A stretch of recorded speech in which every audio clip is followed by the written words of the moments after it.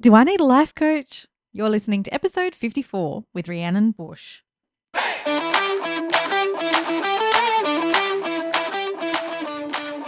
Welcome to the Do I Need a Life Coach podcast. We're here to discuss the ins and outs of the life coaching industry and give you tools to use to see for yourself. I'm your host, Rhiannon Bush, mother, management consultant, and a passionate, certified life coach.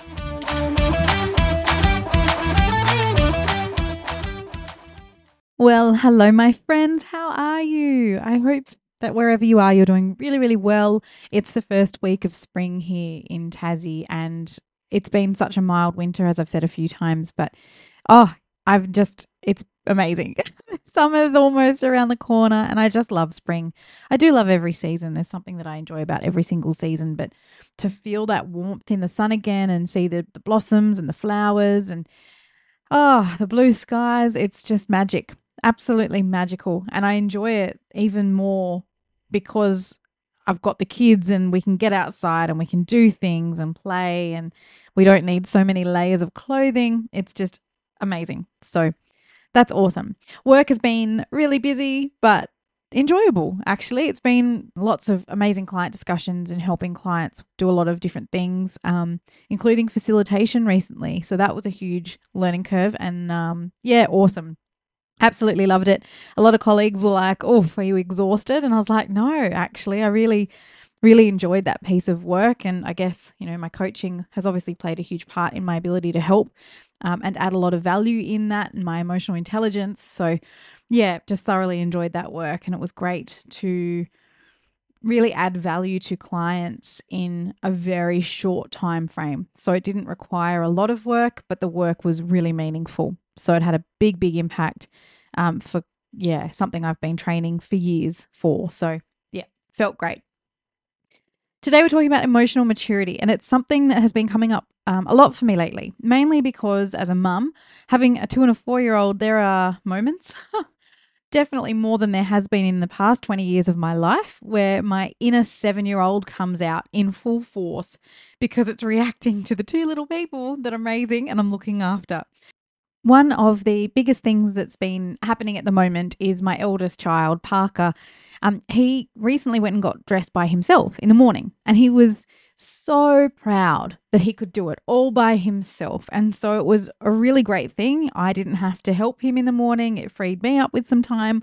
And then all of a sudden, the other day, he was like, "I need help."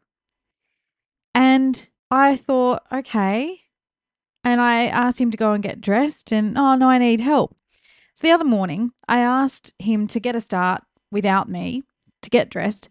And if he really, really did need my help, I'd come and help, obviously. Reluctantly, he agreed. Off he went to his room. And I thought, oh, it's going to be great. Like most families, we have a set amount of time to get out the door in the morning. And instead of getting dressed like he'd been asked to do multiple times, he was jumping around and playing.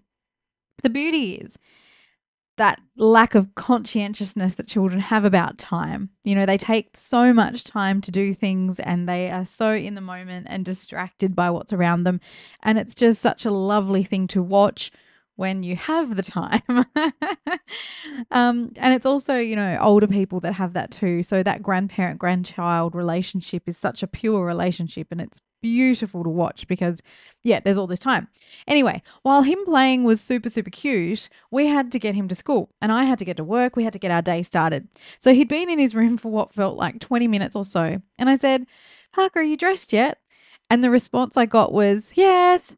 And then he walked out of his room without any clothes on. And I just lost it. I was like, my 7-year-old just was like, "Pack up, get dressed right now."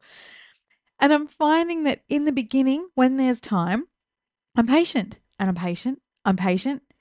And then when I'm not listened to over and over again and the time gets tighter and tighter, I hit a point where I'm very, very done being patient. So I'm having a lot of these moments lately that I'm noticing where my inner child's coming out because I've tried every other tool in my toolkit to get them to listen and respond in a way that helps us all out. And then I lose it. On the flip side of that, I head into work, and as a leader in the business, I want to be seen as professional. To me, that means appearing level-headed, stoic, non-reactive, in control, which in management consultant land is so far from how I feel the majority of the time. Damien and I were watching this series recently. I think it was called Outlast. And it was about people surviving in Alaska, like barren, remote Alaska. And they had to outlast each other. That was the game. And the amazing thing about the show was that people that couldn't last and asked to be released from the game and sent home early were people who hadn't been able to cope with the thoughts really that they were thinking.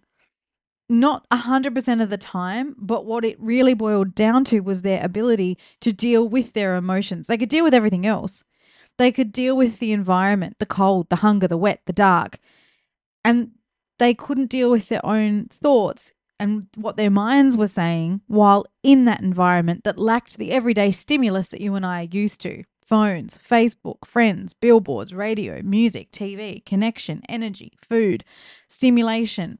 You know, the energy that we get from crowds of people and the environment around us. And what was also amazing that there was still this moral hierarchy, kind of Lord of the Flies style. And the group that won, they had set the standard for moral behavior in that not only were they really great at the game itself, but the bonds that they had really helped them get through and manage their minds. But they also established that moral code for everybody else in terms of what type of behavior was above the line or, acceptable or not acceptable. And they made the decision to send people home who asked to join their camp which is part of the game, based on their behavior throughout the whole game, whether they'd done the right thing or not. And by establishing what was, quote, fair or not throughout the whole game. So my natural way of being is emotional. I have openly cried on public transport. I openly cry at work and I definitely cry at home. It's just a way that I express myself, really.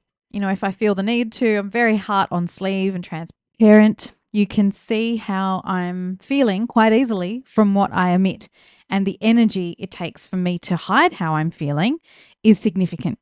And so I tend to lean into being more open about how I'm feeling and express that. I'd rather lay it out and let the consequences be what they may. And if there are any repercussions for that matter, because to try to hide it or manipulate it is something that energetically drains me. However, what I'm noticing though is, as a leader, if I lead with emotion and I'm panicked or uncertain or frustrated, that transfers to those around me. And to my surprise, even those higher on the food chain than me, which I could never have anticipated. So in my mind, leadership in an organization, I think of in accordance to hierarchy. So that should mean that the higher ranking somebody is, the higher level of emotional maturity that person has. And therefore, due to the fact that emotional maturity means somebody can keep their emotions in check, that makes way for having conversations that have greater impact and higher amounts of risk and are considered maybe to be more serious and of a higher level in the organization and what those people are privy to. So instead of the conversations freaking people out or causing people to go into a heightened emotional state, which may not be productive and may scare people or influence people negatively, at those higher levels of an organization, the conversation is, we have a problem and we need to find a solution. Where people don't have a certain level of emotional maturity or a lesser level of emotional maturity, which has been my lesson recently, the conversation at that kind of a level, instead of it being, we have a problem, we need to find a solution, it's, oh my God, what are we going to do? How are we going to fix it? What's going to happen? What's the worst case scenario? And it's a big freak out and there is nothing rational or calm or pragmatic about it, which means it's not helpful, it's not productive, and problems can't be solved because people are in panic mode. So, right now, my growth as an employee and a leader is actually about emotional maturity. While I feel very emotionally mature, the way I present it sometimes and express my emotions doesn't reassure people higher ranking than me in the organization that I am calm and that I can have and hold space for a conversation that carries a lot of weight, whether it's cash flow, whether it's redundancies, whatever that might be. So it's been a really, really good lesson. And instead, I need to be exhibiting emotions that are calm, that enable logical and pragmatic discussions, and therefore, we can calmly try to find a solution. Where I've also seen this exact thing play out is when I've seen a relationship where one person's really insecure.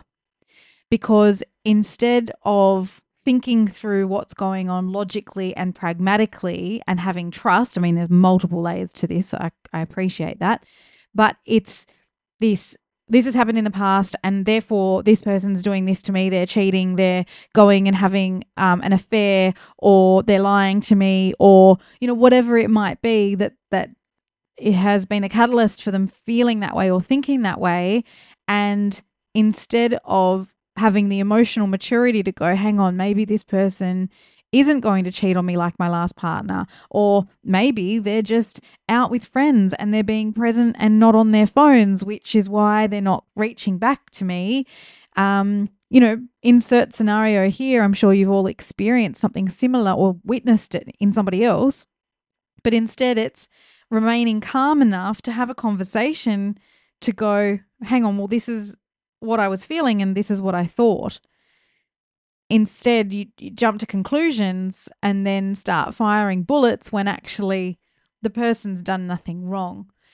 It's in scenarios like that where emotions are such an inhibitor to crucial conversations and really effective communication, because there isn't room for pragmatism, there isn't room for trust, there isn't room for openness and honesty.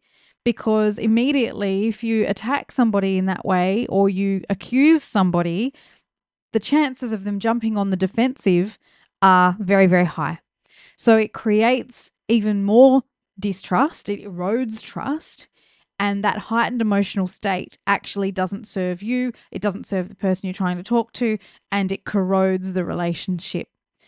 The part I have a problem with when it comes to emotional maturity, and the part of it that I resist, is that I'm extremely passionate about what I do.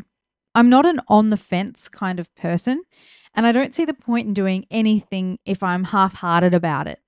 I can find inspiration in something. I can find fascination of an element of it, or I can find curiosity and ways to be interested in things that otherwise I wouldn't have any care about at all. But sometimes it's more forced, and that's okay. But I am a 2 feet in person. I'm not 1 foot out, 1 foot in. And no job I've ever done has been joyous 100% of the time, but I can find a way to get on board with it and to enjoy it. And I think the grapple that I've had is that if I exhibit emotional maturity or leadership or professionalism in the way of stoicism and pragmatism and being calm, I think I've always felt like that was going to not be true to me and not be true to who I am, and exhibiting excitement and exhibiting passion.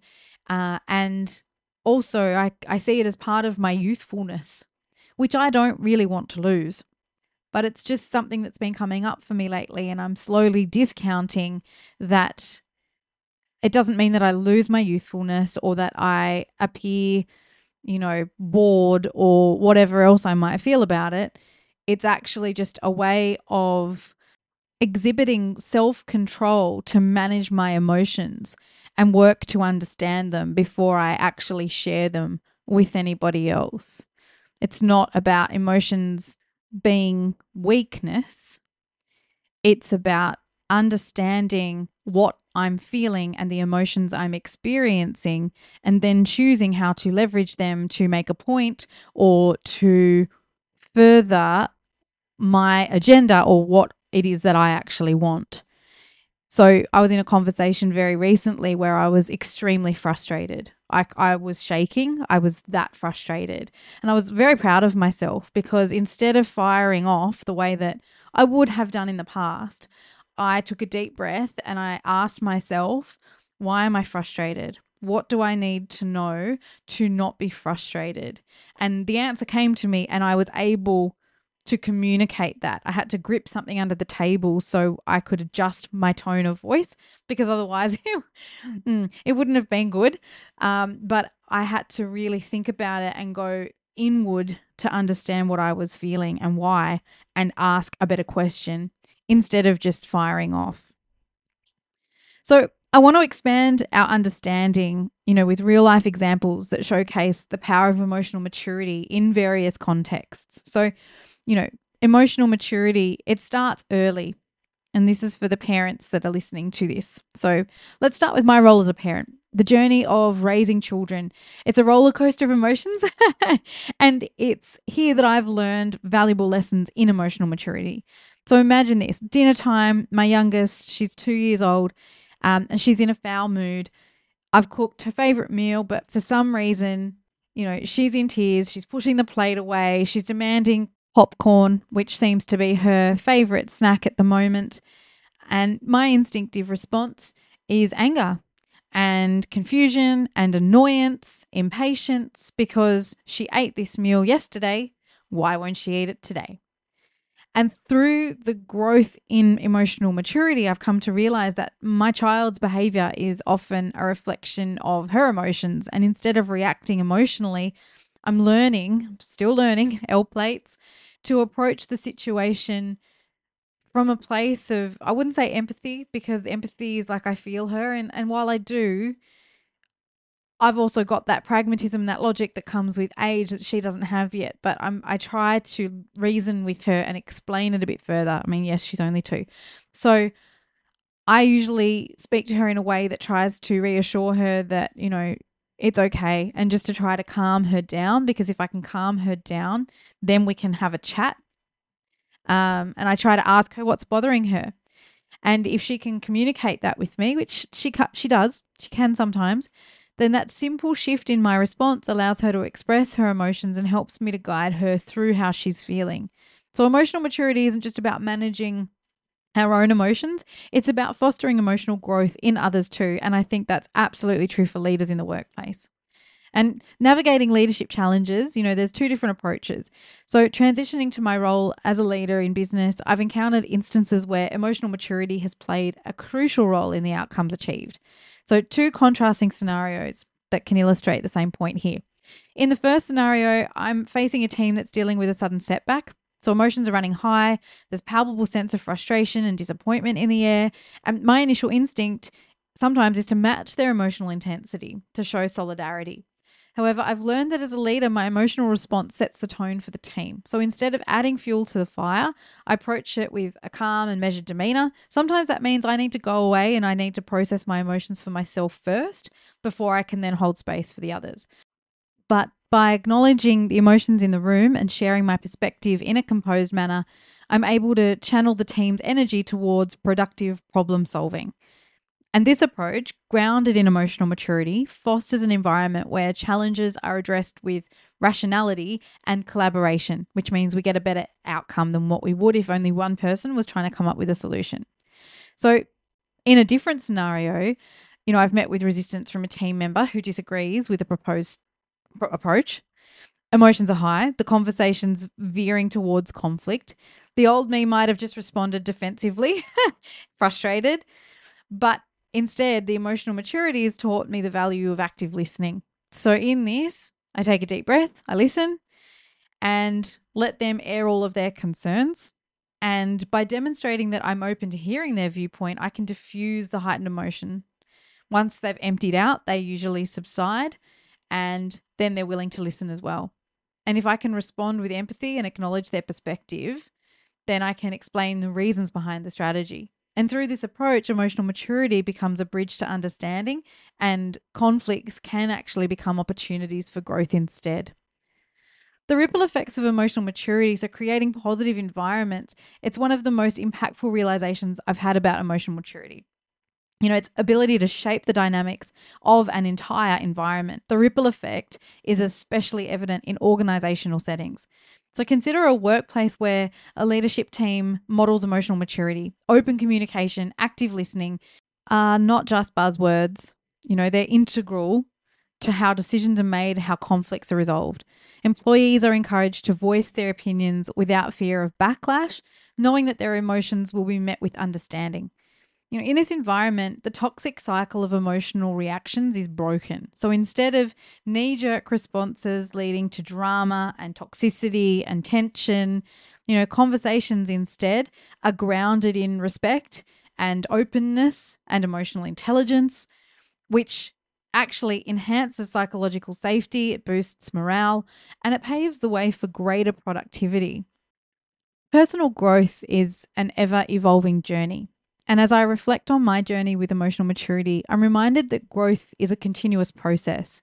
Emotional maturity isn't a destination. It's something that you work on over and over again. You continuously improve it and you put one foot in front of the next and keep going in every interaction and every decision. Just the other day, my son Parker once again tested my patience during our morning routine. And instead, this time, my response was different. Instead of allowing my inner child to dictate my reaction, I took a deep breath and I approached the situation with empathy. And I asked, "Is there a reason you need my help, Bubby?" And it turned out he was having difficulty because he has a really nasty cut on his finger and it's got a Paw Patrol Band-Aid on it. And he was finding that when he was putting his arms through his sleeves that he was hitting it and it was being quite painful. And by acknowledging his struggles and offering him assistance and my understanding of what he was going through and why he wanted my help, the tension was diffused and it just paved the way for a much smoother morning. And this small victory, it's a testament to growth that I've experienced in emotional maturity. Same with, my work colleague recently. And it's a reminder that the more we cultivate the skills, the more it becomes integrated into our responses and shapes the outcome of both our personal and professional interactions. So, my friends, as we continue on our journey of self-discovery and growth, let's remember that emotional maturity is a gift that we can not only give ourselves, but we also give to those around us by navigating the things that we come up against, the challenges that we experience, instead of with reactions, but with consideration of our emotions that it provokes, and then giving ourselves grace and empathy. We can create our environments where our emotions are actually a source of strength rather than chaos. Before we wrap up, I want to leave you with a challenge to embrace emotional maturity in your own life. It's not always easy, but the rewards are immeasurable. Start by taking a moment to reflect on how you've responded in challenging situations. Have there been times when emotional reactions have taken over? And now think about how those situations may have unfolded differently if you had approached them with more emotional maturity. Consider adopting a practice of mindfulness, a moment of pause before reacting. This simple act can make all the difference in your interactions, helping you respond thoughtfully rather than reactively. And remember that emotional maturity isn't about suppressing emotions. It's about harnessing their power for positive outcomes. And until next time, may your journey in emotional maturity be filled with growth and wisdom and positive and better connections. So I will see you next week. Hey, before you go, I always find reviews really helpful when looking for new information or insights. If you found this podcast valuable, please take a minute to write a quick review about what you found most beneficial so that other people can benefit from your insights and have a listen as well. I would love that. Also, if there are any topics you want me to cover specifically about life coaching or the life coaching industry, visit rhiannonbush.com to contact me. Thanks for joining, and I'll see you in the next episode of the Do I Need a Life Coach podcast.